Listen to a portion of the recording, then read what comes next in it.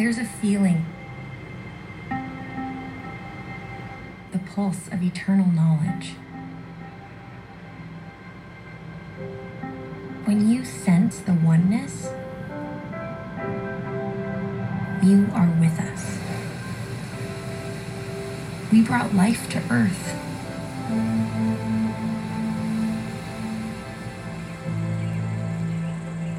You can't see us, but we flourish all around you, everywhere. Oh, it says in progress now instead of this meeting is being recorded. They've changed the message. I upgraded to the new version of Zoom. Oh, so we could do a longer time recording. We could do as long as we want because there's only two of us. Right, but no, I didn't upgrade to Pro. I just got the new version. That's all. Oh, okay. Because when I did have the Pro for a while at the beginning of the pandemic, because I was hosting some get-togethers with people at the temple on my Zoom, because we could go for 2-3 hours if you pay for it. Anyway, good. Yes. So I did just before we started rolling here, I was having a cough attack. I don't know why. And then I had to admit to you that, by the way, I'm jumping up. We have the video on. I'm not wearing pants. 5, 4, 3, 2, 1. And episode 109. We are here with episode 109 of the Agency Podcast and Candy with No Pants. That's right. And we're using video because we don't usually, because it seems to be, I thought it was, when we started, we were using Skype, but now we think we can use this and it won't crash. And we can at least look at each other and not talk over each other. Yes, but you know the real reason why we aren't doing that, which Candy has conveniently forgotten, is because we initially were going to do some recorded, and then we were going to keep the recording so people could see us talking because we thought people might like that. But not one person told us that they actually wanted that, so we abandoned that. And plus. Plus, Candy was concerned that she would have to look her best on video. That's right, and I would want to do it's showtime, so I would want to have cool clothes on. Whereas good outfit. I wash and wear. I know I don't. I don't put a lot of time into my appearance, but this may surprise some people. I do put some time into my appearance. So yeah, I would like to have makeup on and good lighting and a nice blouse or something or a shirt. And this half the time, especially during, before we got up and running was with society going back to work. Well, I was in my pajamas or something while we did our podcast. I was right out of bed. And in fact, I slept. We were supposed to start recording about half an hour ago. I slept till about 10 minutes.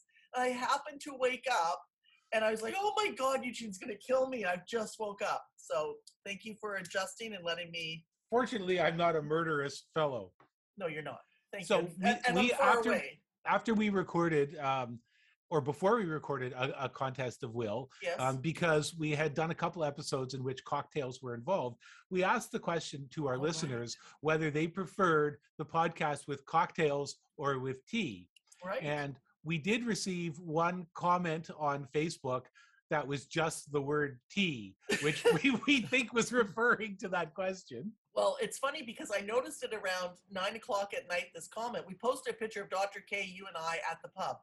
And underneath it, Adamandia said the word tea.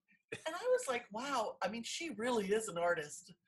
Because I was it's like that joke, knock, knock, how many surrealists does it take to change a light bulb? A fish. Correct. So I thought, wow, what does that mean? And around 2 in the morning when I went to sleep, or midnight, I was sleeping, and all of a sudden when I'm lying in bed, I went, oh, she's answering our question. What do you prefer, booze or tea? However, I was starting to think, oh, well, no more cocktails for us. But then we got an email from another friend of the podcast, Vox, and referring to the podcast from last week, a contest of will in which, yes, alcohol was involved for some of the participants. I did have one beer, but I was the driver, so that's it. Yes. And Vox says, quite possibly the finest podcast yet. I had a big smile on my face all the way through. Well, That's thank you, great. Vox. Thanks, So Vox. it's tied. So it's It's time. tied. So I guess we'll continue. This morning I'm having coffee and a glass of water. So I guess we'll just see what And time I'm we're having recording at. cranberry juice with some soda water in it. Fantastic. I am completely crammed into my desk right now. I pulled out my camcorder yesterday. I pulled out all my tapes in an attempt to make a new trailer for my documentary and put pieces together and just see what things look like. So I'm completely surrounded. I need a bigger desk. I've got a folding TV table next to me holding stuff. And I don't know, I surprised myself. I just kind of thought, start looking at it.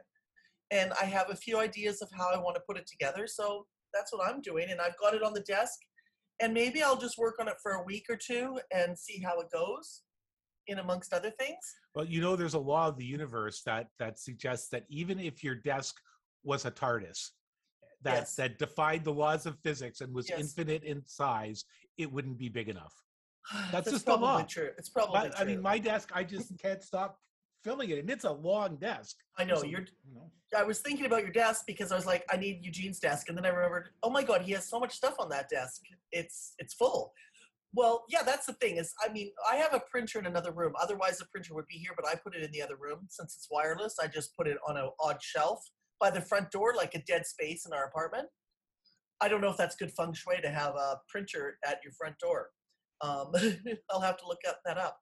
But yeah, I just put it over there because we never use that space. So I have a shelf there where I put things where I don't know where to put them, but that are very useful. So yeah, that's kind of cool. The other thing is, I'm back in Chicago. I should mention I'm not back in Chicago. Yes, I am back in Chicago. Where are you, Candy? I'm in Chicago. I forgot where I was for a second. I'm back in Chicago. Came back a couple of days ago. Candy, if you were still here, you would be sitting beside me. I know, that's true. Maybe that's why I'm confused, because I'm looking at you, and it's sort of good to look at you. Are you looking at me, or are you looking at yourself? No, I'm looking at you. Oh, well, sometimes I was looking at myself. You have the agency, our agency logo behind you through some magic. I know, it's superimposed behind there, and it's backwards, right? No, it's forwards. Oh, good. Okay. Yeah. All right. Good. Oh, so it looks the same for you as it does for me. I'm so confused. Okay, so I found out something interesting. And so I'm back at work, and I was really worried, am I going to be really burnt out? It was not insane. It was a steady, busy night. My feet were killing me because I did work 10 hours. So by the end of the night, my feet were killing me. That was something I did notice adjusting. But oddly enough, when I was in Canada, I was in the world of action. I wasn't, I think about the pandemic and all the hours and how much I've been really spending in front of the computer and the TV because of things not open or different lifestyle or something.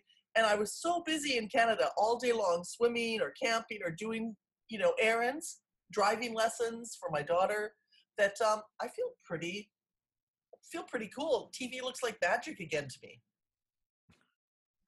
All right. So I am back in Chicago. Are you sure? Yeah, to the real world. Just before you invited me onto the podcast to start the podcast, the guy from the delivery machine came by, and he with came the ordering machine from the ordering machine. Well, yes, I think it's dual machines. There's the ordering machine and the delivery machine. Oh yeah, and the delivery machine. So the delivery machine was here. Okay. And he came by with a book I had ordered ages ago, and it wasn't in stock. And I had forgot all about it. But it's arrived today, and I wanted to mention it because maybe some of our listeners would like to read it, and we could all talk about it together and have some discussion. It's called Indians on Vacation by Thomas King. Thomas King is also the author of The Inconvenient Indian and Green Grass Running Water. I'll give you a little blurb. From the back, Margaret Atwood wrote, reading Thomas King's Indians on Vacation, great grumpy dialogue plus killer one-liners. Remind me not to irritate him. And the Toronto Star says, from the first page, King's sardonic and very funny voice leads us to places we never expect to go. European and Indigenous history collide, and there's no one better to examine the aftermath. This sounds super interesting. Yeah, that does. I like the titles of his other books. Oh yeah, I think this is going to be a super interesting book, and it's really timely, and I think there'll be a lot to talk about. So I'm going to recommend that you read this one. All right, I will go to the ordering machine and or Myopic Books and Or the library. or the library. I will do one of those things. And I think we need to figure out an order because I'm also getting the big picture, right? Yes, the big picture. I'd like to read that Sean next. Carroll, which was recommended by another of our listeners, Megan. So maybe that should be the next one. I think it should be the next one.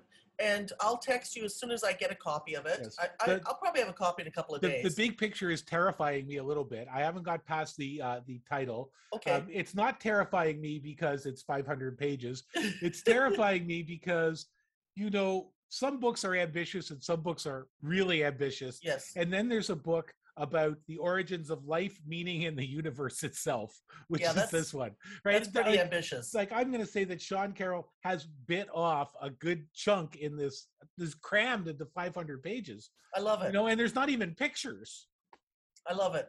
I can't wait to read that one. I'm looking forward to that one too. I'm going to bring that one to Quetico. I may get a start on it before Quetico, and I'll bring that on my camping trip, which I want to say is in 3 weeks. And right now, there are fires burning in Quetico. Geez. Oh, dear.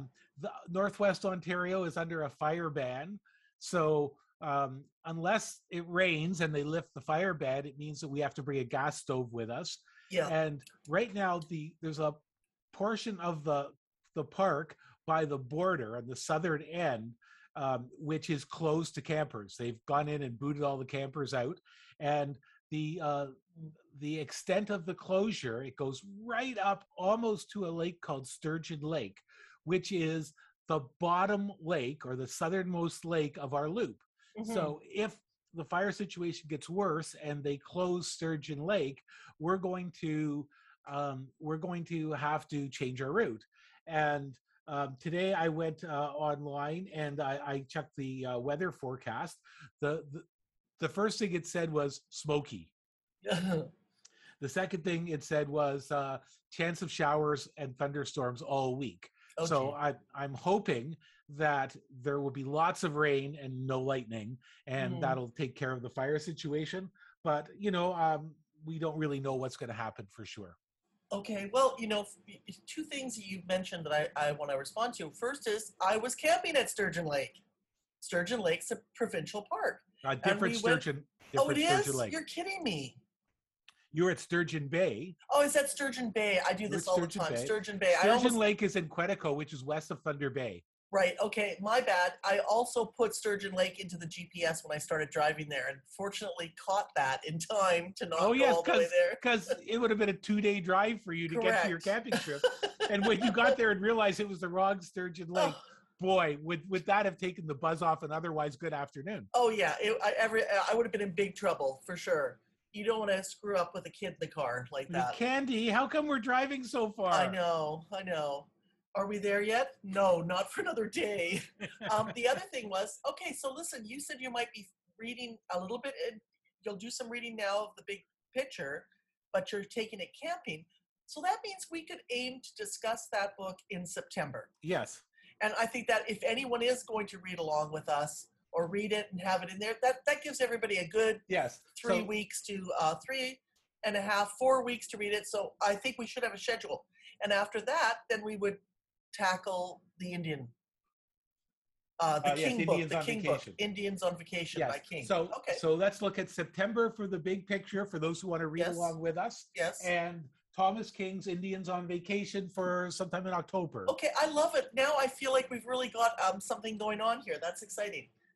I'll be able to match up now again. And then the third thing I want to respond to you about is that you were talking about weather. Is I'm reading these two books. One I'm just about finished about the science of navigation, and I may have mentioned it when I was in Toronto, although maybe I didn't. And it's really good. I'll tell you though, it's a lot of footnotes. He's taken on a lot of history of to cover. It basically the first half of the book is the history of how people navigated from. I think he's got Newton and Magellan and Columbus in there, and then it moves into GPS and satellites. It's really good. I have another book by him about weather, So I'm going to knock those two. I'll be finishing that GPS book this week, and then I'm reading a weather book, Okay. which I can't remember what it's called. The History of Weather, The Science of Weather, and he's Mark. Oh my God, what's his name? Oh, what a dope. I don't even see it here good enough for me to even mention. I'll look for it, and while we carry on, I'll mention it before the end of the Well, podcast. speaking of books, I just finished reading Nomadland, which Oh, yeah.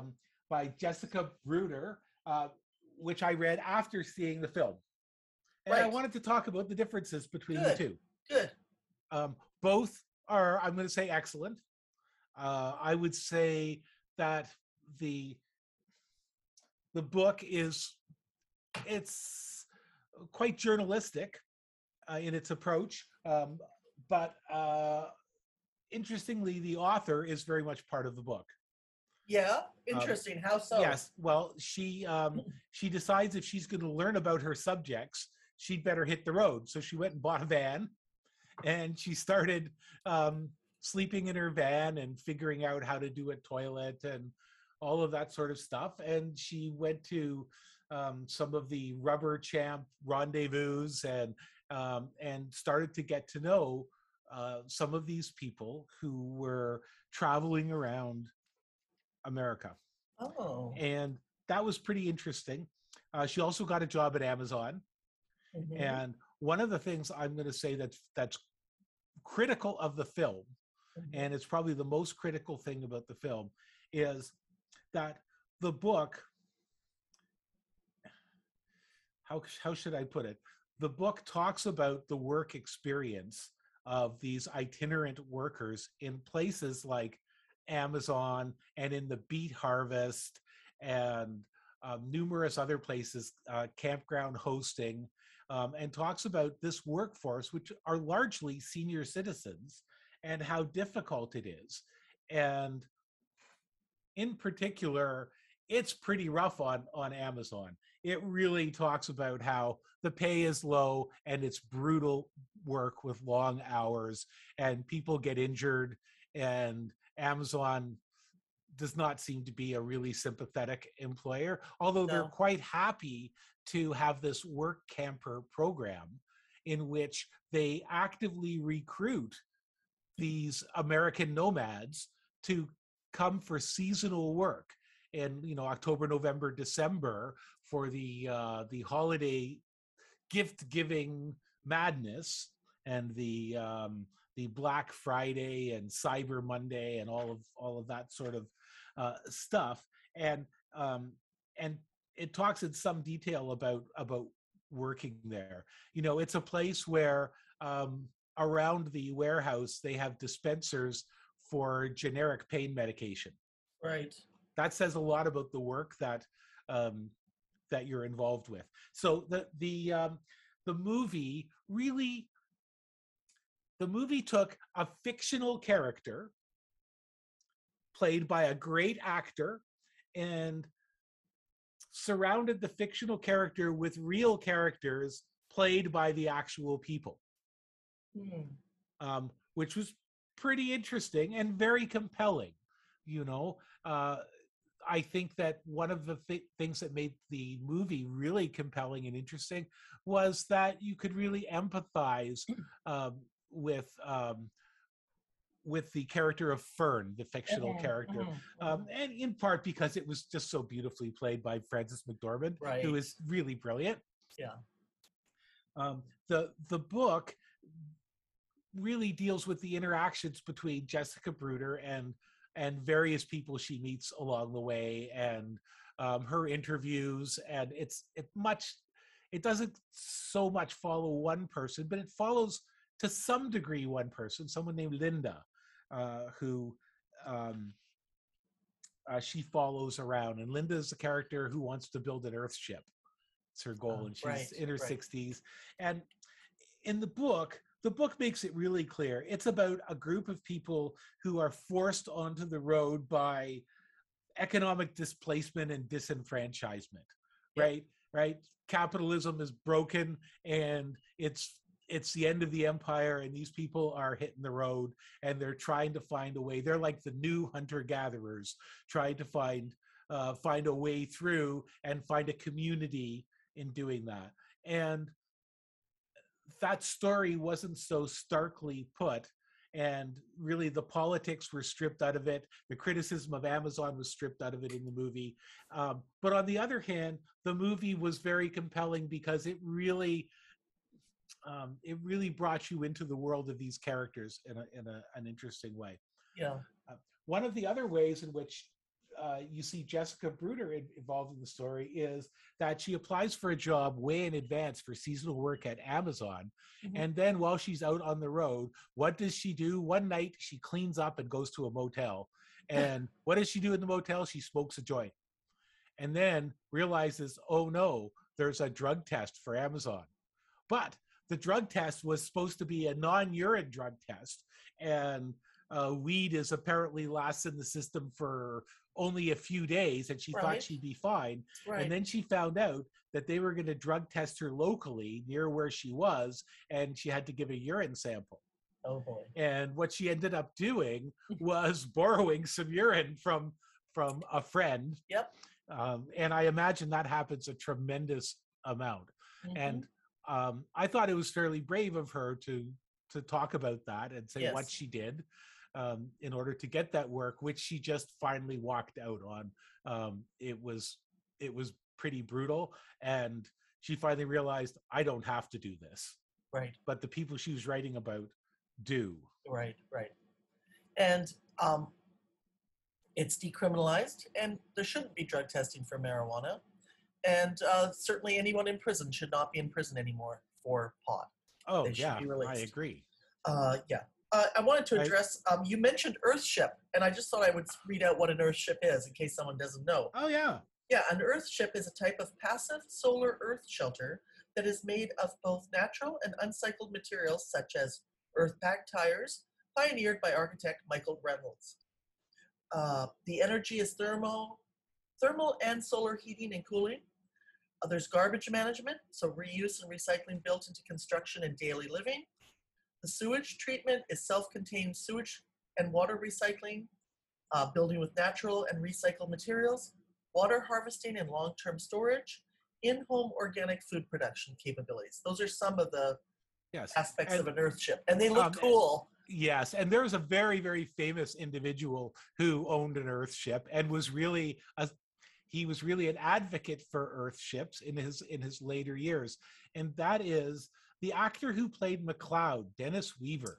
Oh, that makes so much sense. He made an Earthship in New Mexico, I believe. Well, and I think we'll have to see, but I think if we go to the YouTube, there's you could have a YouTube tour of Dennis Weaver's Earthship. Cool. You know, next time I'm there, I'm going to go visit it. I bet it's in Taos, where he was from Taos, his character on McCloud. Yes, his character was for sure. I don't know too much about it, but I have seen pictures and videos of his Earthship. I think I saw a video once with him walking around the Earthship, pointing out different features of it. That's cool. And the architect, Michael Reynolds, is also based in New Mexico. It all makes sense when you think about it. If you go to New Mexico, it's a very magical place. And one of the reasons why Earthships are located there is they have really, really slack building codes. Yes. Same as Austin, Texas. Yes. Now, there's good reasons. Austin, Texas and Houston, Texas show us why it's good to have building codes. Those nasty floods that were so devastating in Houston had a lot to do with building where people should not have been building. Yes, and taking down plants that were protecting the shoreline and the mainland. That's right. And so they're paying for no building codes now. And there's some argument that fracking has something to do with that. The oil tankers under the ocean may have something to do with weather too. So New Mexico and Arizona attract the nomads because there's a lot of federal land that they can just plunk themselves down on in the desert, in which they don't have to worry so much about winter. Right. Which is a really good thing if you're living in a van. Right.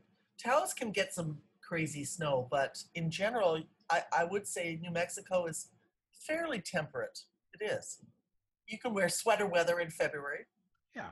Most of the time. It. And Arizona, most of the time. Yeah, I think that Nevada as well. I mean, when I visited Las Vegas. It was freaking cold. Was that your wedding? That Was it was cold? our Yeah. wedding, and that's when our wedding is when we went to the Hard Rock, and we wanted to go swimming. And the Hard Rock said you could, if they had an open day where you didn't have to stay at the hotel to go swimming. And oddly, it was before Stag worked at the Hard Rock, and so we go there and we see these cabanas, and it was freezing. And they said, well, there's no swimming today. I mean, the pool's open, but you can't swim. There's weather. They don't say bad weather, good weather. They just call They it say weather weather? when it's bad. Yeah, there's weather. And we saw the lifeguards, and they had like towels over their heads and shoulders. And I said, oh, we don't mind if it's cold. We're from Canada. And they rolled their eyes like, damn it, we're going to have to work with this bunch. And then that's when we saw there was a cabana. And just for shits and giggles, I said, hey, how much is a cabana? Oh, it's $3.50. And we were like, oh. And they said, well, that you take off your food and water. If whatever food and drinks you order comes off the $3.50. And Scott and I looked at each other and went, yeah, we'll take one. We knew we would cover $3.50. There was like Oh, my. 8 of us. There's 6 or 8 of us. We That's knew that not we'd get that. $3.50 you're talking about, is No, it? no, I didn't think so. no. But by the time we had burgers and French fries and some beer, it added up. And that's also when, oh God, so there was this hot tub. So few of us, Jill and Tiff and I, we go down this water slide, right? And there's these guys in the hot tub. So we go up to the hot tub. This was actually just a comedy of errors being at the Hard Rock, because we go up to the hot tub and the guys are going, hey, hi, can we get in? And they go, oh sure, we've been peeing in it. It's nice and warm for you. And I said, that's okay, I've got my period. And they were like, okay, high five, you got us good. And then we also had to go to the washroom, and Pink's husband, Hart, who I follow him on Instagram all the time, he was having a fundraiser at the back room of Hard Rock, and we had to walk through this biker show in our bathing suits to use the washroom. And the guy at the door said, oh, work it, ladies, work it. And I think behind me, I hate you, Mom. I hate you. And we're like, Jill gave her best strut. Just crazy time at Hard Rock. Hard Rock Las Vegas is a lot of fun. Which reminded me, I wanted to plug a few places. Go ahead. Plug away. You start. All right, today on the Comfort Food Diner, Yeah. this is an opportunity to talk about the ultimate comfort food for me. Oh, good. And why? It's because it's the beginning of August. And what happens at the beginning of August? Tomatoes. Tomatoes. Homegrown tomatoes. Yum. We're getting about 3 good tomatoes a day right now. Just enough to keep us in tomato sandwiches. It's nice to have a number of different varieties so they ripen at different times. And really, for me, the ultimate comfort food is a tomato sandwich. I love a tomato sandwich. I don't even have to have the bacon on it. I know, like the bacon just adds to it. Yeah, but You can have me. Today's tomato sandwich had some really good salami that you brought over here when you were here. Yeah, It's Trader really Joe's. awesome salami, and it had some cheese, and it had too much mayo, and it had some mustard slathered all over it, and some salted pepper on the tomatoes, and the tomatoes were peak ripeness. It was so good. But even just pure tomato sandwich, mayo, salt, pepper, on say toasted rye bread, it doesn't get much better than that. Right. I don't know if it's a law that says you have to have too much mayo on your tomato sandwich. I think it is. But a if law. it isn't a law, it's certainly strongly suggested, right? If you didn't have too much mayo, someone might come along and say, excuse me, you should be adding more mayo to that. I love like strong onions and tomatoes. And Onions too. Oh my God. So our question to our listeners is, how do you like your tomato sammies? Yeah, I love it. I've been having tomato sandwiches for lunch just about every day. And, one of the reasons why I love it so much, and it's so much comfort food to me, is that when I was growing up, my father grew a lot of tomato plants. And this time of year, our house was just filled with tomatoes everywhere. He grew like 4 times more tomato plants than me, and I grow way too many. There was always a ton of tomatoes, and he would always make me, when I was a little boy, he would make me tomato sandwiches. Oh, I love it. And so it's a really special memory for me. Really, that's the gifts my father gave to me. Tomato sandwiches, and the love of gardening and tomato sandwiches, and the love of nature. I remember like it was yesterday, the first time he took just me to a trout stream. Oh my We God. went to a trout stream. It was north of Sunderidge, Ontario. He Mm. just said, son, I know a little stream. We're going to try it. And he had bought me my first rod and reel that was mine. And it wasn't like using someone else's. And I was just a little kid. And we went to this trout stream and I got a trout. And this trout, in my mind, this trout was huge. It was just enormous. Now, many, many years later, I went back to try to find that stream. No, I love it. I tried to figure out where he would have taken us and what I remember hearing. And I found what I believe to be the stream. And I went to look at it. And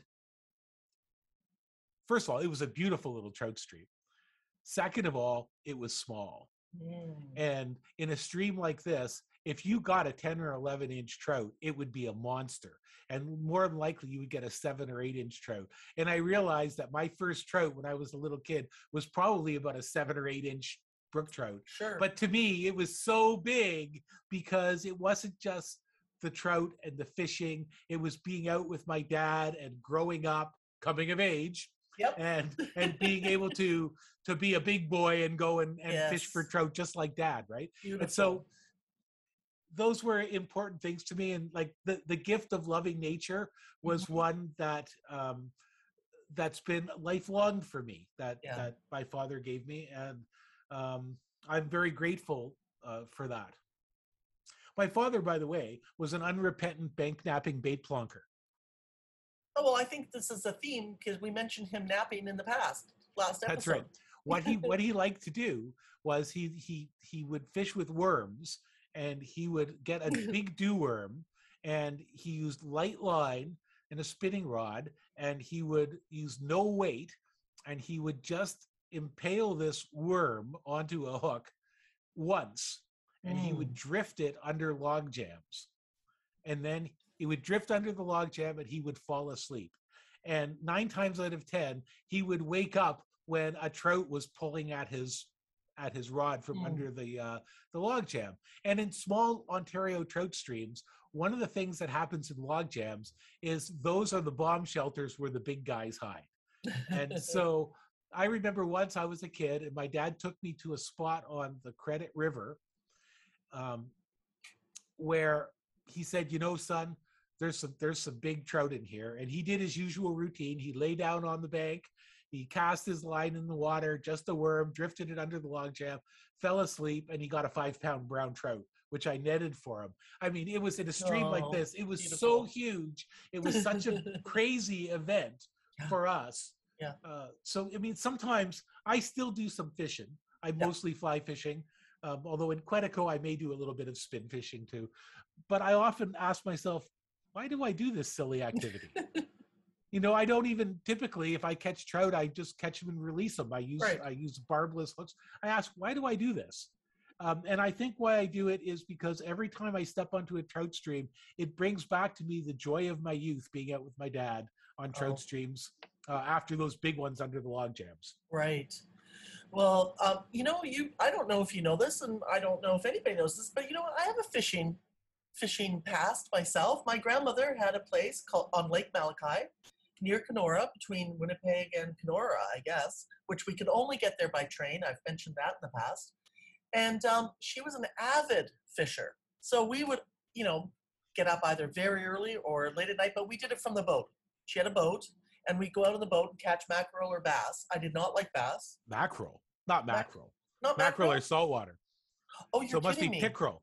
It Pickerel. I meant pickerel. Which for our American They listeners, sound similar. for our American listeners, people in Ontario call walleyes pickerel. Oh. For everyone in America, a pickerel is like a small grass pike. There you go. But in Pike, Ontario, northern pike, But in Ontario, a pickerel is what Americans would call a walleye. Okay. So now there's more people in Ontario call walleyes now, but there's still a lot of us who call them pickerel. And in pickerel. fact, or mackerel, if you will. I call pickerel mackerel. You can call them mackerel if you want. In Quetico, where East Texas Red and I are going, one of the lakes that we're going to paddle through part of is called Pickerel Lake. named after the walleye. Depending But where you we're are. not. I don't believe we're going to Mackerel Lake. Hmm, We will be going to Sturgeon Lake, which is not the same as Sturgeon Bay. right. My grandmother had quite a reputation, and for many things, probably for loving barbiturates and CC, Ryan 7 or something. But she also had a knack Try for 7 taking and a out, couple of downers, huh? yeah, and a couple of dinners. And cribbage. She taught my sister and I to play cribbage. So that's what we did. And from a pretty young age, because we'd be with her all the time. So I guess she wanted us to get our shit together and play cards with her and pass the time. But she had a knack for taking out fish hooks. And there was always somebody who got a fish hook every summer caught in their face or their arm or something. Ooh. Yeah, terrible. I guess beginners or something. So she'd be cutting those out. It was just not uncommon for someone to hit the dock and help. Wow. I've been hooked with a fish hook. It isn't pleasant. No, it's awful, right? Yeah. Yes, it's Yeah, very I have awful. too. Fortunately, my grandmother could get it out of me, but you only really want to do that once, if at all. I looked up my guide that I'm reading. The Science of Navigation by Mark Denny, and he also wrote Making Sense of Weather and Climate. And he's quite a good writer. I bet it's interesting. Yeah. Yeah, I'm sure it's probably a little, dry, but there's something, he has an energy that I really enjoy. And it's a lot of work, though, because then you've got to go catch up and read these footnotes. So it's one of these books where you're reading the main Footnotes text. kill me. They kill me. I know, and it's all footnotes. And I mean, theoretically, I really enjoy them. I'm also obsessed with an index. I frickin' love indexes. I often look at the back of nonfictions to see how good their index is. So But when there's a lot of footnotes, I try to tell myself they're footnotes because you don't have to read them. you don't have to read them. You No, don't no. have And to read them. But there's- if the footnotes are there, do you think I can not read them? Do you think I can let a footnote go unread? no, probably not. No, I cannot, because there might be that little tiny geeky bit of information that I need in that footnote. Absolutely. Well, I think footnotes, appendices. How do you say that? Now, I'm going to fuck up that word too. Appendices as opposed to appendixes. Appendices and indexes are so amazing. I'm obsessed with them. Okay, so Mark Denny was born in Yorkshire, England in 1953. So I'm into this guy too. So I just want to mention it because Okay. I find him intriguing, because when he comes through the text, I'm like, oh my God, there he is. He obtained a PhD in theoretical physics from Edinburgh University, Scotland, and spent 20 years working as a radar and sonar systems engineer in the aerospace industry. He began writing popular science books in 2005. Quote, I was emailed one day, out of the blue, by the editor-in-chief at Johns Hopkins University Press, who had read some of my papers and who thought they would make an interesting popular science book. I haven't looked back. Explaining science in a way that non-scientists can appreciate is what I do. Quote, unquote. That sounds Mark, interesting. yeah, Mark lives on Vancouver Island with his wife, Jane, and spends his time writing, birding, and home brewing beer. More Sounds like details my kind of guy. I know, exactly. So I'm like, oh my God, I just love this guy. I feel like I know him. And like I say, when he comes through in the book, it's a real thrill. He doesn't play fiddle too, does he? No, wouldn't that be funny? That'd be hilarious. I wanted to do my shout out to a couple of restaurants Okay. that I checked out in Toronto. I brought you a cinnamon roll, and that was Oh my from- God. right? Wasn't it the greatest cinnamon roll? I took a picture of it. I will share it on Facebook. I was waiting till we had this time to talk it was about the it. butteriest cinnamon roll I've Oh, ever had. It So must good. have been mostly butter. I don't know how it No. held together. It was so buttery. No, it was so buttery, and the texture was amazing. And I did not realize that I had it before when I was in Toronto in the winter. We had come across this bakery, and so at the Cobblers. So when I returned to the Cobblers to do another errand there, and I should shout out that cobbler, except I forgot her name, but she's really good too. Sag and I noticed this bakery, and we're like, we were too early, so we got treats. It's called the Sam James Coffee Bar. It's at 6 Brock Street in Parkdale. Would you call that? Yep, you would Yep. call it Park. And I would Parkdale. recommend that would be these are- just above Queen Street, I think. Yeah, you can. It's a half a block from Queen Street. I highly recommend. They have all kinds of good things. But the other interesting part was that this was made with, what's that flour called? Spelt. Spelt, yeah. And if you told when I saw it later, I'd already eaten them, so I knew they were amazing. Later, I noticed it was spelt, and I couldn't believe it because It didn't seem like like no, spelt. I mean, spelt is good in things. I like yeah, a certain amount of spelted bread. It gives it a really nice kind of chew. But mm, I would have thought that spelt in something as delicate as a cinnamon yes, roll just wouldn't work. right, and it But does. these were super yummy, I Oh have to yeah, say. this baker is a witch, and their croissants are really good too because it's hard to find a good croissant, and they're amazing. So I want you to, if anybody's in Toronto and you're looking for a new place, check out Sam James Coffee Bar. It's probably been there forever, but they've made it through the pandemic. The other thing that I want to shout out is a vegetarian sandwich slash burger at Completo, 5 Cody Avenue. At is their pickup. They also have a sit-down restaurant at 337 Broadview. This vegetarian sandwich was so flippin' amazing that I'm mad I didn't buy 10 of them and bring them home or something. They're so delicious. I want to eat one right now. And I hope Wow. you and Sheila get a chance to check them out. Leslie Jones Restaurant, we had their risotto, and I tasted a piece of I think it was a roast or something. Anyway, I highly recommend them. They've got some great wine there, a good variety of delicious wine, and they're at 1182 Queen Street East In and Toronto. in Toronto. And then again in Toronto, Murphy's Law, where we recorded our podcast last Yeah, week. nice people there. Nice even though they people. kicked us out of the pub. Even though they kicked us out of the pub. 1702 Queen Street East. I want to recommend them too. They've got a huge patio. It's very safe, and they're vigilant, and they've got great burgers.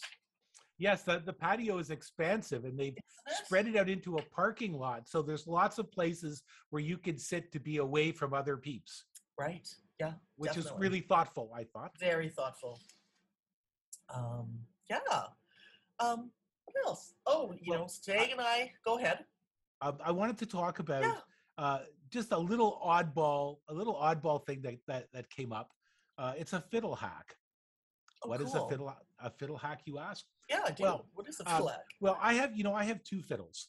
I have the fiddle which belonged to my brother, Mhm. and this was given to my brother by our grandpa when my brother was, I don't know, 6 or 7 years old, and he gave one to my brother and one to my cousin Jimmy and sent them off to go learn to play. And mom sent my brother off to violin lessons, Mhm. where his teacher was a sadist who whacked him on the hands with a ruler every time he made Oh mistakes. no. Well, you could see how that nurtured a lifetime love of music. Well, Right. he put the fiddle in the case and left it there for the next 60 years. Mhm. Well, a couple of years ago, he decided he was downsizing all his stuff and he was going to get rid of this fiddle. And I said, "Don't do that. It's the family fiddle. Right. Let's see if it's playable." Right. So my brother took it to a place up in Shelburne, and we got a little bit of work done to it, a new tailpiece, and got it cleaned up a little bit, whatever it needed, Mhm. and it was good enough to get me started learning the fiddle on my own. Ah. But it's rough. It's what fiddle players might call a shrieker or a screamer, in that it has a very loud high end that's it's quite grating. It has no sweetness in its tone at Mhm. all. Mhm. And so as I started to learn to play and I progressed a little bit, I oh, your video has gone off, Candy. I don't know what's going on. Okay, I'm so there you are. sorry. Candy's I'm back. so sorry. Sorry. So um Sorry about I once I got good enough to realize that, oh, this fiddle is actually pretty rough. I got myself last year sort of a combination Christmas and birthday present to myself, Okay. Okay. or Sheila got for me, Uh-huh. and that is a new old fiddle, which is a French fiddle from the late 1800s that has been refurbished. It's been refinished. It has new tailpiece and a new fingerboard and new pegs, and it sounds really lovely. It's a lovely fiddle. So I haven't been playing the family fiddle much at all. But I thought I would Google around and see if there's anything you could do to sweeten up the sound of a violin, short of spending a ton of money on it. Mhm. And I found on some forum, some guy offhandedly said, attach something to the bridge. Okay. and he said he uses paper clips, but you could use a wooden clothes peg. You could use almost anything. Wrap a piece of Oh. wire. So I What's it put doing? well. What it does is it filters. The bridge is like a filter, and by adding to the bridge, it increases the filter. So if you added enough stuff to the bridge, it would become a mute. Okay. So in fact, there are items you could put over the bridge to mute the sound of your fiddle and take Yeah. it right down. But I didn't want to do that. I just wanted to take that rough edge off the fiddle. So I put this I put this paper clip on, and I discovered that if I have the paper clip near the top of the bridge, it mutes it quite a bit. But if I put the paper clip at the bottom of the bridge on the treble side, it just takes those rough edges and makes them go away. And suddenly I have a fiddle with a paper clip on it that sounds, well, not as nice, I suppose, as my lovely French fiddle. It sounds quite playable, quite pleasant, and that violin is going to get a lot more use around here now. So thank you to the person out there with their fiddle hack. I think it's Yeah, I love it. a nice little trick you could do to sweeten up the sound of a fiddle that's not so great. Cool. You know Hey, what? both of us watched a movie this week. Same movie. Oh yeah. Fantastic Fungi. Oh my God, I love that movie. Documentary by Louis Schwartzberg. Mm-hmm. Mm-hmm. And it features Paul Stamets. Paul who did it- Stamets. Yeah. Yep. How Mushrooms Will Save the World TED Talk many years ago. About five, Yes, 6 and years the ago. book and the whole industry around it.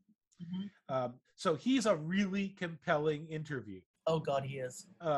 But I'm just going to say one thing, because Okay. when you watch this, Mhm. you leave this thing thinking, oh, mushrooms will save the world. It'll filter out all the pollution that we put into the environment.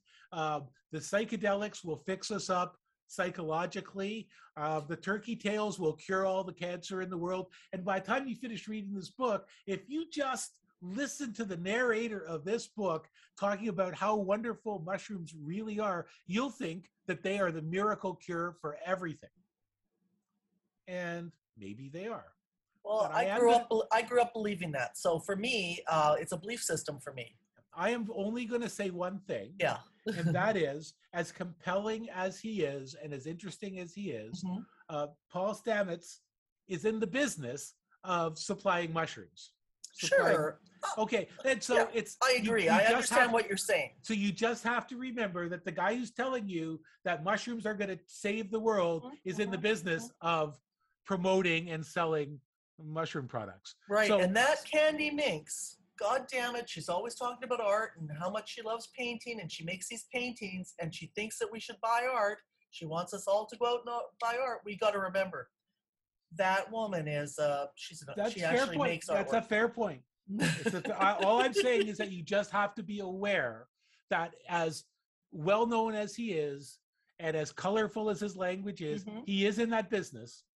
Right. And I'm not saying that throws doubt on what he's saying, but it does remind us that all the stuff they talk about in the film, and I want to believe all of this stuff. I love mushrooms, and I find them completely fascinating. Yeah. I think that more research has to be done into how to correctly use or positively use psychedelics to help people who have all sorts of mental disorders. It's clear there's people from a study in the book who talk about the wonderful effects it's had on You them. mean in the movie?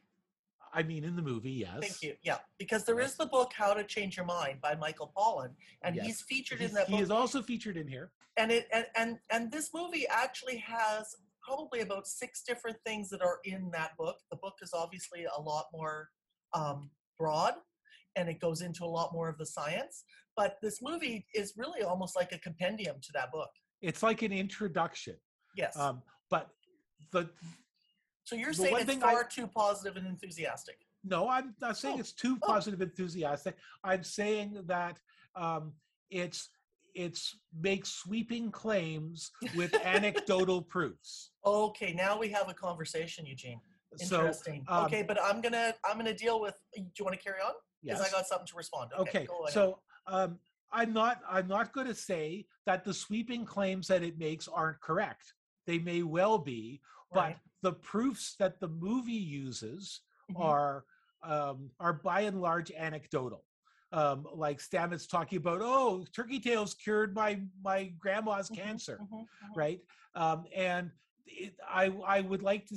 What I would have liked to see is that the narrator who knew everything in this movie. I would like to have heard her say, and in the double-blind study conducted by scientists Joe Schmo and Joe Blow and their team of crack scientists, this is what they did. This is how they set up the double-blind study, and here are the proofs that came out of that. But I'm not getting that from here. I'm getting the suggestion that all of these things could be so.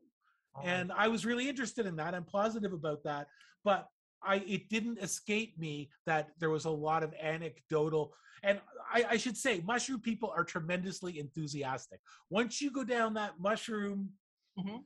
wormhole, Mhm. I tell you, you get really enthused. I know because I have been there. I am a mushroomaholic too. Right. Okay. I guess I'm going to tell you where I come from. Okay. Where my situation on it, 2 or 3 facets here. First of all, for millions, hundreds of thousands of years, we've already studied this.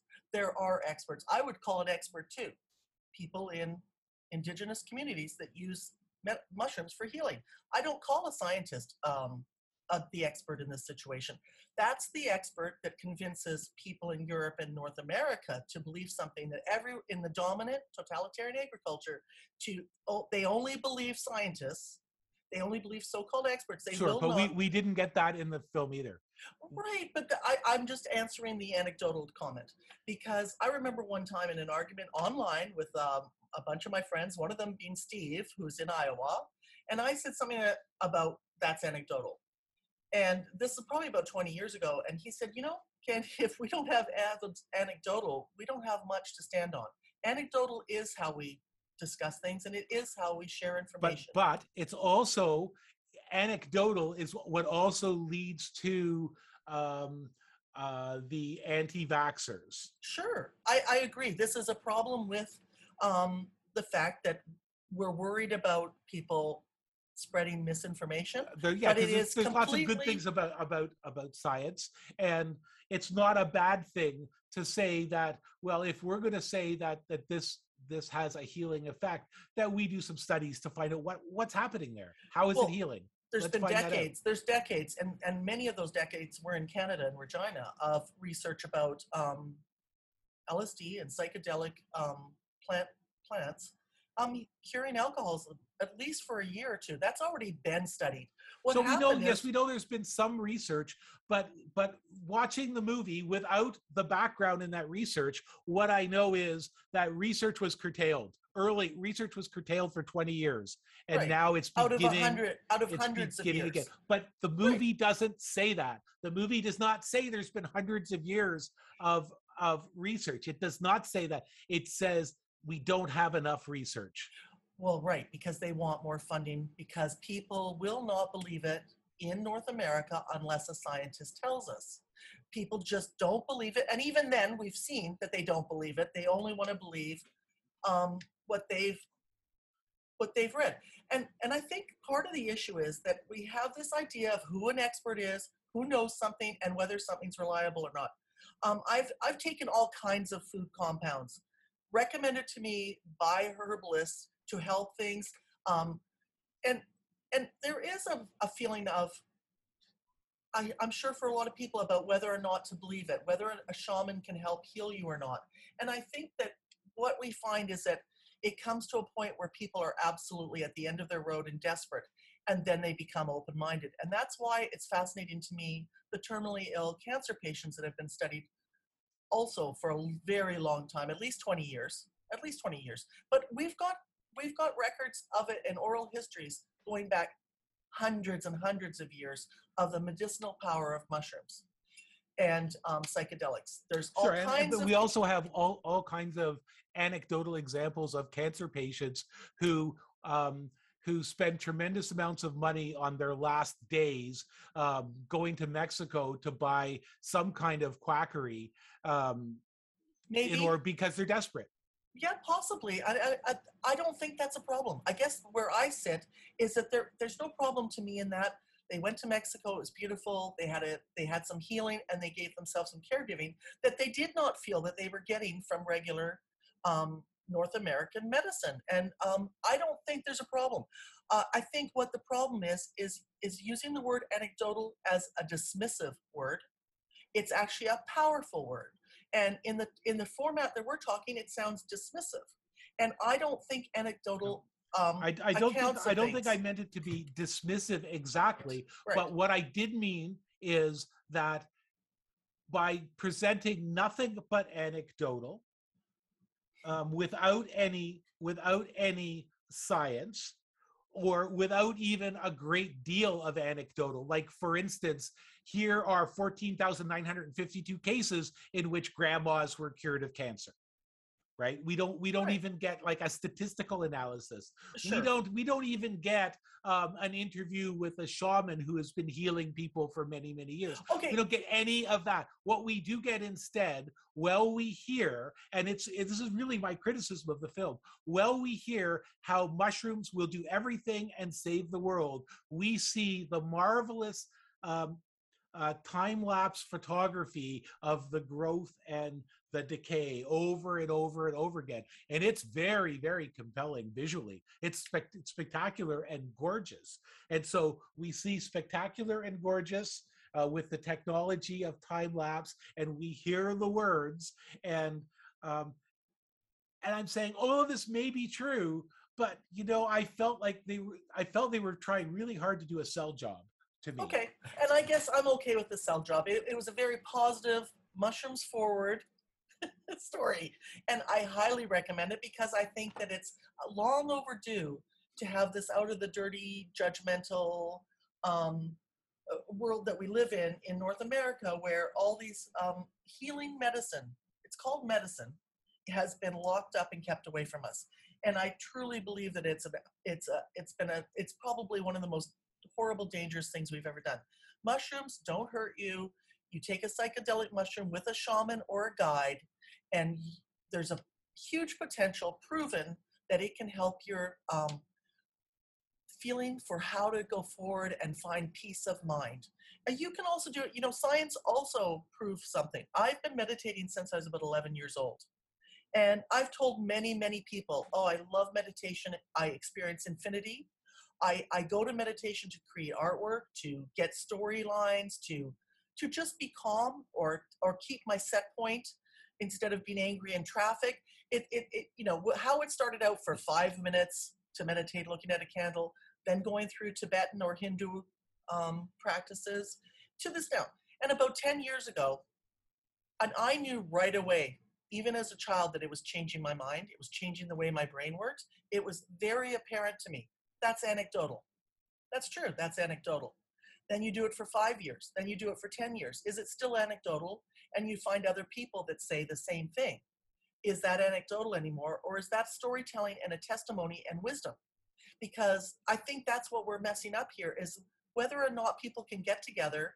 We need to have the people who are anti-vaccine, anti-government, anti-cops, pro-cops, pro-vaccines. We almost need like a constant town hall, better than Facebook. Facebook has failed that. It looked like a town hall for a bit, but the only way I think Facebook is the worst. It is. The only way I see, and this is also an old school way of doing it, that I learned and heard accounts of, anecdotal accounts of problem solving in half a dozen alternative economies. They sit and talk about the problem over and over again. They never stop talking about it. They meet next week. They meet next week. They meet next week. And everyone gets a turn to talk and everybody listens. And it doesn't end until everyone goes, okay, I guess we've dealt with this. Nothing may have changed. Maybe a road wasn't paved. Maybe a building wasn't built, or maybe it was. But the most important part is that people aren't actually accepting that we have a difference of opinion from each other. And it's okay to have a difference of opinion. Even science and even religion are opinions. They're responses to an experience of observation that become opinions. And so about 10 years ago, science studied some monks and they said, oh my God, their brains change. So now it's okay to believe that meditation helps improve your brain and your mind. But for 10,000, 5,000 years of practicing meditation, we couldn't believe it until the scientists told us. We had Sure, I don't decades. disagree with any of that. All I'm Right, saying, that's all I'm saying. is that I came into watching this film Right. with very positive ideas about the healing properties of mushrooms, Mhm. including the psychedelic properties of mushrooms. And I finished the film feeling that they were trying a little bit too hard to sell these ideas with a set of visuals without enough meat and potatoes to back it up. And so I left the film more doubting things that I was quite positive about prior to the film, as opposed to thinking, wow, yes, that really affirms these things that I think I believe. Right. I guess for me, the most compelling testimony in the whole movie was the two cancer patients. Yeah, anecdotal. They just felt better about their lives. They felt better about whether they were leaving this planet, and they had peace of mind. He talked about the extreme anxiety that he had, which is, I remember Alex Trebek talking about that he had extreme anxiety when you realize you've only got a few months to live. And the mushrooms didn't keep, the mushrooms in the studies in Michael Pollan's book, they follow one particular fellow who wrote a diary about his experiences. They never saved his life in terms of how we define reality, in terms of how we define life, but his quality of life, his relationships massively improved, and he had peace of mind. He said he finally started living. And the last 15 months of his life, he said, I was closer to my son and my family than I had ever been. And that's, how is science going to make that sound better? They're not going to make that sound better. That's not their realm. That's not their expertise. Their expertise is to convince the FDA to fucking fund these programs more. And they finally did. These programs have been funded. They've also been running under the table. They didn't talk about this in the film, maybe because they didn't want to bring attention to it, or maybe because it's an hour and a half long film. I agree. Maybe they could have said, we're still learning about this. I thought that's what they did say. I thought they showed some potential anecdotes, people's experiences, that they had a valuable experience. And I think what we're going to find out is that people who are in a bind, that don't feel peace of mind and don't feel good, they're going to go and try and find a therapist that will, they don't have to be sick for this. They don't have to be physically terminally ill. They may find a guide that will help them through. You lie there for about 8 hours with a guide. You prepare, or 5 hours, depending on the medicine that you're taking. And yeah, I think the as I'm thinking about it and we're discussing it, I'm thinking that probably my difficulty with it is that the narrator voice, which is the female voice that we didn't see the person. God, I didn't even remember. I didn't even notice it. That's so funny.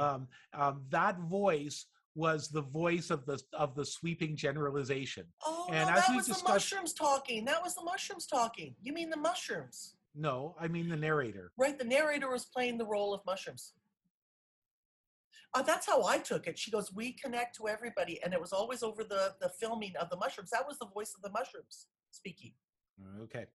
I don't know. I'll go back. So that was the voice. That was the voice of the sweeping generalization. Yes. And then it had all these other things that supplemented the sweeping generalization. Mm-hmm. But I thought it was trying just a little bit too hard. I would have thought the film would have been much more powerful to not make the generalizations, right. To show the anecdotes, to show the studies, to show the visuals, and to leave it for the listener viewer to start to put together some conclusions. But by starting with the conclusions, and they were quite heavy-handed, huge generalizations, I struggled some with that. Oh, that said, I get it. I am going to say, watch the film. Yeah. And you can tell us what you thought. Did you think it was a great film? What did you think was good about it? What did you think wasn't good about it? You can email us at theagency.podcast@gmail.com. We'd like to know your thoughts about it. Yeah, definitely. And I think that that's a personality thing between you and I. We do move through the world differently, and I think your criticism is fair, and I don't have as much problem because it was almost like a cooking show for me. And you take the information from a cooking show. No one's going to get hurt taking mushrooms. They do not hurt you. It's recommended that you do it with a guide. Yes, And and they did show people in the clinical environment with a right. guide Yes. holding someone's Yes. hand through it. Absolutely. And I thought that that was really fabulous because Yes. knowing that you're in a safe situation, because I think taking things that mess with how your brain function works is Mhm. scary. Mhm. It's very scary. And we don't demand that the war in Iraq or the war in Afghanistan has any explanation or scientific merit, and we go ahead and make that decision. This is a movie about the healing power of medicine in nature. No one's going to get hurt. No one's going to, it's not reefer madness. It's the opposite. It's the antidote to reefer madness that fucked everybody up for the last 50 years. And, we need to decriminalize all of drugs. You mean Reefer Madness wasn't a documentary? I think it was a documentary. And documentaries are, you talked about the Bourdain, and I've had a bunch of people come back about the Bourdain thing. What they've read about it, they're pretty pissed off that voice was put together. Yeah, is that so? Yeah. Yep. I've heard a lot of negativity. It did not bother me. I guess I'm a little queasy about the feeling that I guess I wish I'd known that, but it didn't really bother me aesthetically. Yeah, I think it didn't really bother me either. Yeah. I was concerned before I saw it. Right. And then after I saw it, I was like, he's reading an email. Like that's right. And it's not like you didn't know he's reading an email. They tell you this is an email, yeah, for sure. So that's good. Documentaries are pretty crazy things because they do tell us about storytelling in a lot of ways. What have you put in? What have you left out? And I think your qualms with it make sense. It is a justified criticism, especially if they want to encourage the FDA to fund these programs and let them, let people find out how we respond. Now, meanwhile, people are taking SSRIs all the time. What's an SSRI? It's a mood, a brain chemistry like serotonin for bipolar or depression, and that's okay. The confusion I have is when the real problem to me, why they don't want to do this is because the argument is that you take mushrooms and you do this session, is that you don't need your medication for 6 months. You have leveled out whatever your relationship with is in the world that has given you anxiety or depression. The depression is put into context through this medicine. And the other medicine is just maintaining. It's just daily. You're taking it every day, and we accept that blindly because science says it's okay. Mm-hmm. Anyways, a great movie. Yeah, definitely. I highly recommend it. Yeah. Let us know what you think. Definitely. When you were here, yeah. we started watching a mini Fatma. series called Fatma, Yeah. a six episode series, Correct. I believe.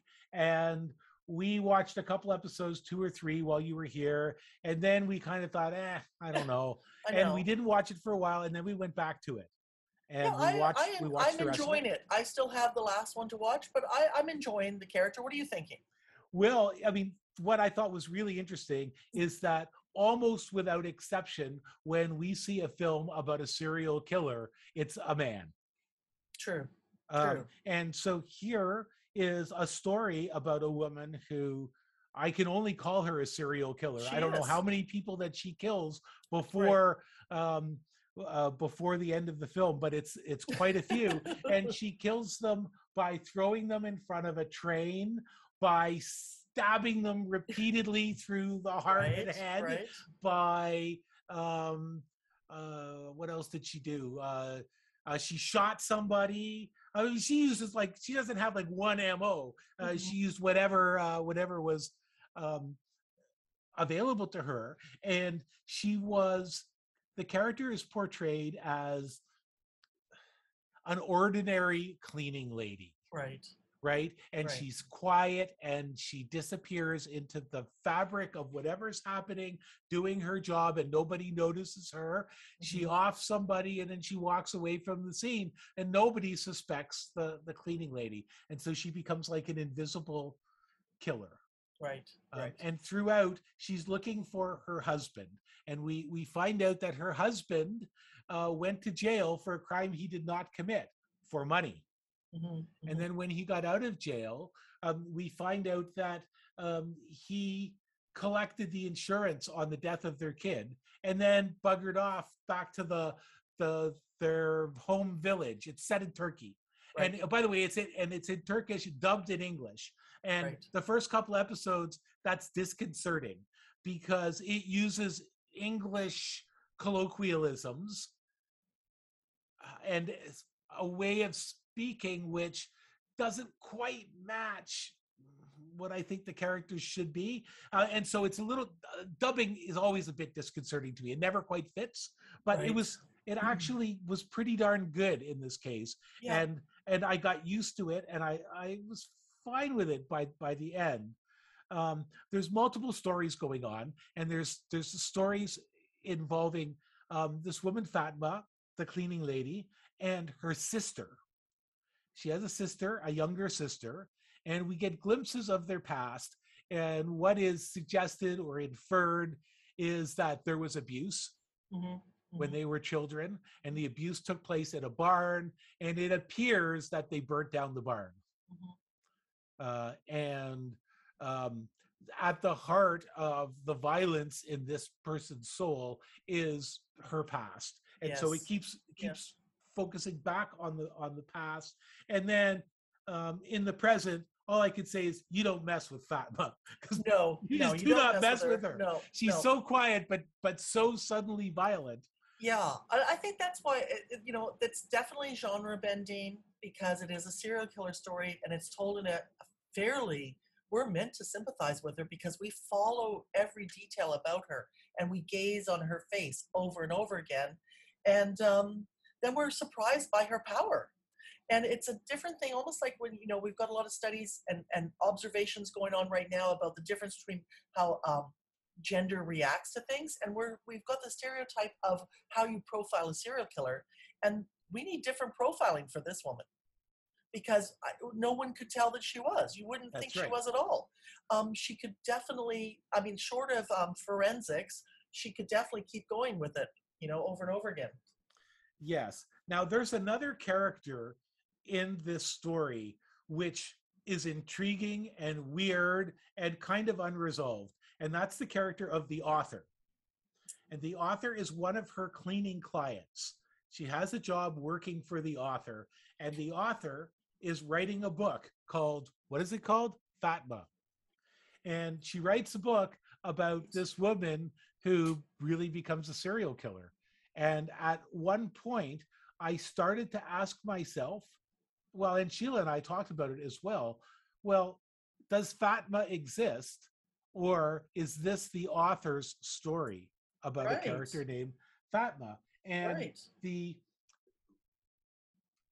character finishes the book and takes it to the publishers.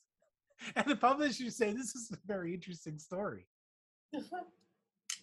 which is pretty fascinating. And you're asking yourself the question, well, is the story we're watching the story that he wrote?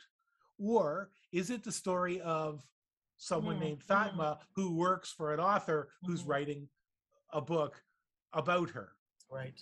Right? And I'm not sure that it's really resolved in it, but it's fascinating. It's also the series is just beautifully shot. Cool. It's Yeah, it's shot. gorgeous looking. It's very gorgeous, and she is so sympathetic to the camera. Mhm. She dresses very plain with a babushka on her head, but she has the most amazing expressions. She does, and she's quite beautiful, and yeah, you really can get involved with her. I'm enjoying it, and I recommend it. Yeah, I just leave it at that and recommend it too. Yeah. It's an odd one. Yep. I've been watching. I watched a lot of stuff. Stag and I did a deep dive into Mulholland Drive. We have questions that we printed out that were clues given by David Lynch, apparently, and we each photocopied that list and we wrote it down and we tried to find the answers in it. And I have not watched it for a long, long time. And wow, Did you think the clues were a good idea? I think they're hilarious. I Yeah. really enjoy them, and they're pretty funny. Usually, all he ever gives anybody is that David Lynch is an Eagle Scout. Was an Eagle Scout. He usually does it. He does not talk about his films. The clues, I don't know.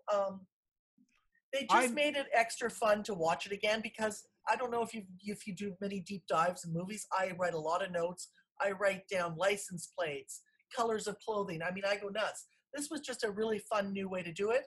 And I had already noticed a lot of those things. It didn't change my feeling about the film and what its purpose was.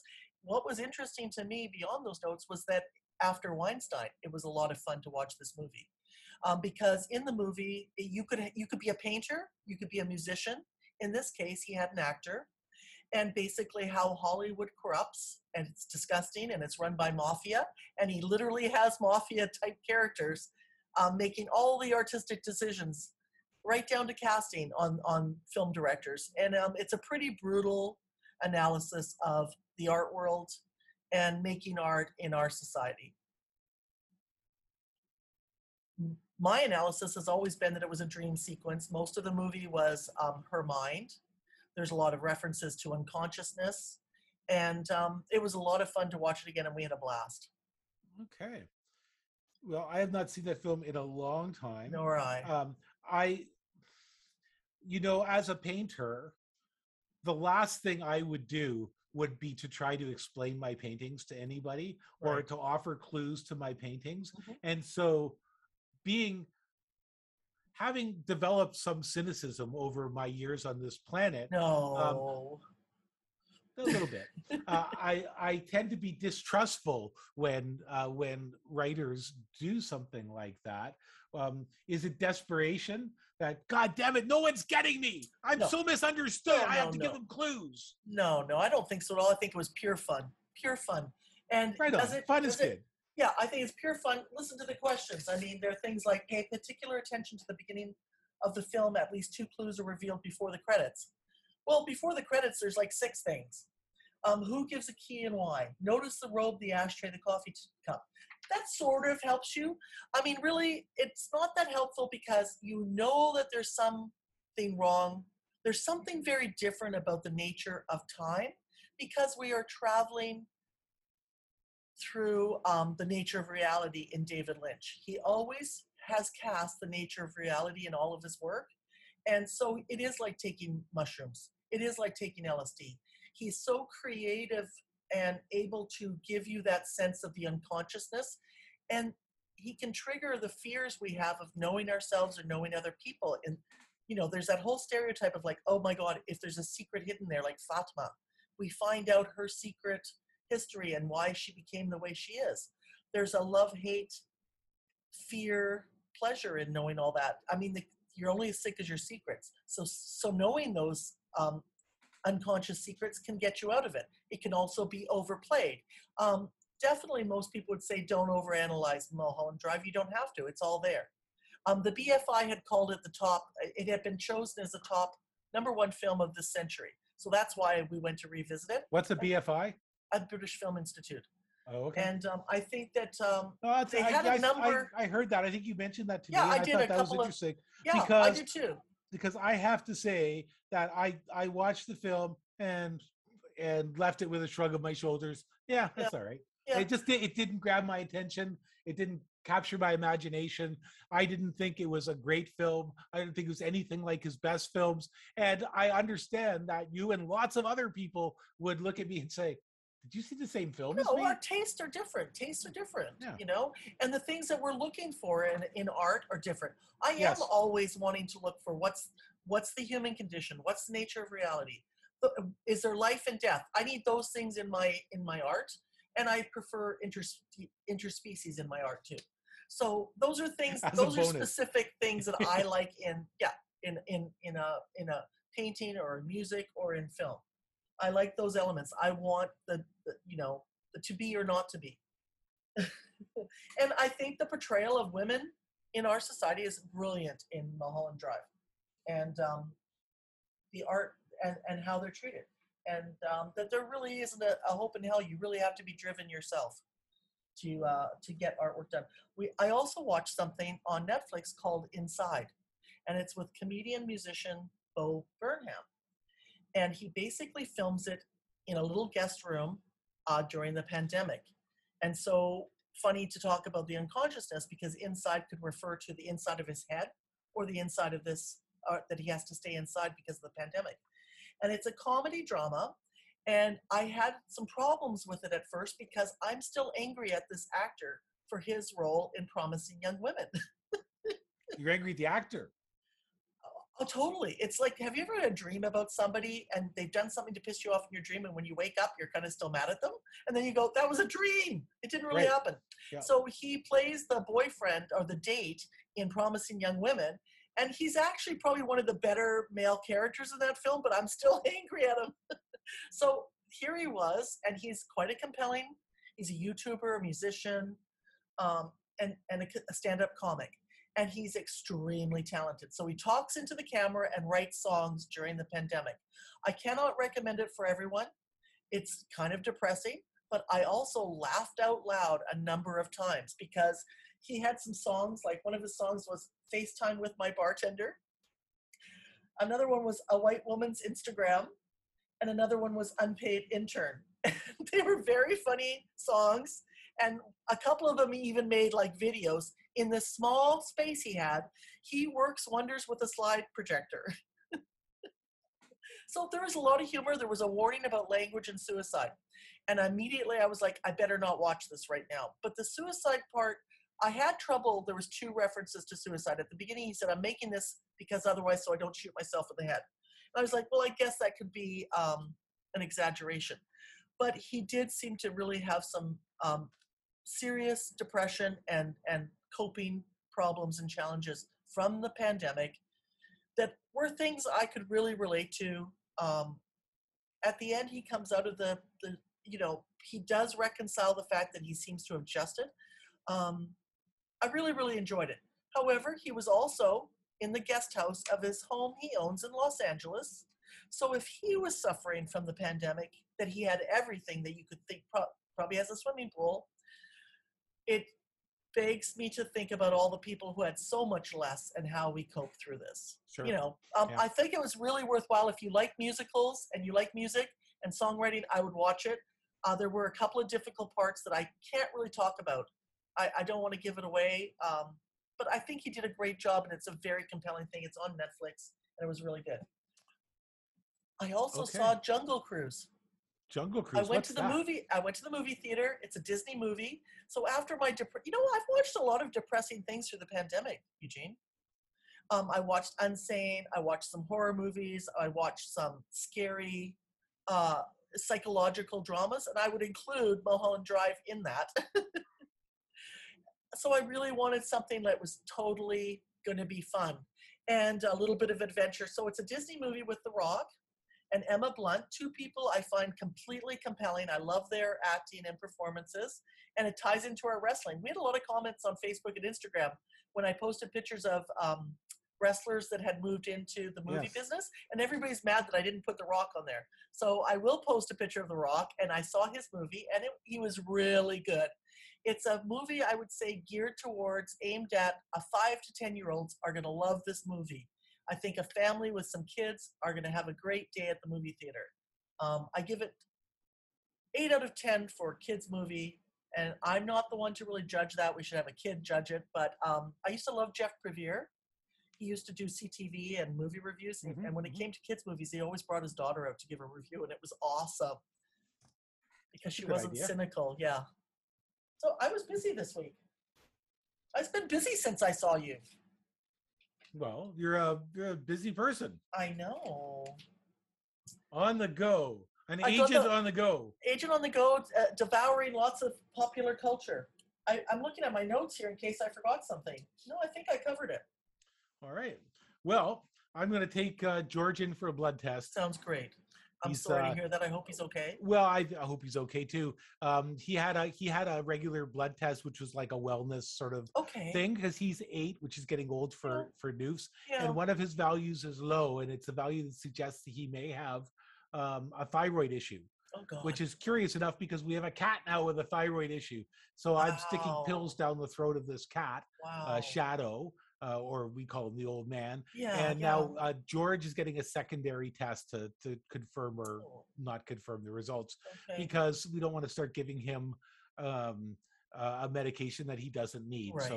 He has to get that. They didn't have enough blood to do the second test at the lab, so we have to get more blood this afternoon. Right. So we're going to do that, and we're going to be back at you next week. Be sure to email us your thoughts at theagency.podcast@gmail.com. Right. I'm hoping, I was going to do a shout out to people on the West Coast in Canada. I forgot. I want to say hi to Juan Knight. I want to say hi to Jenny. I want to say hi to Monica, Allie. And I know I have some other people. I want to say hi to Shauna on Instagram, a buddy that follows us on Instagram. We really appreciate you. And we'll see you next week. Yeah, you're right. We got a book. We got book assignments.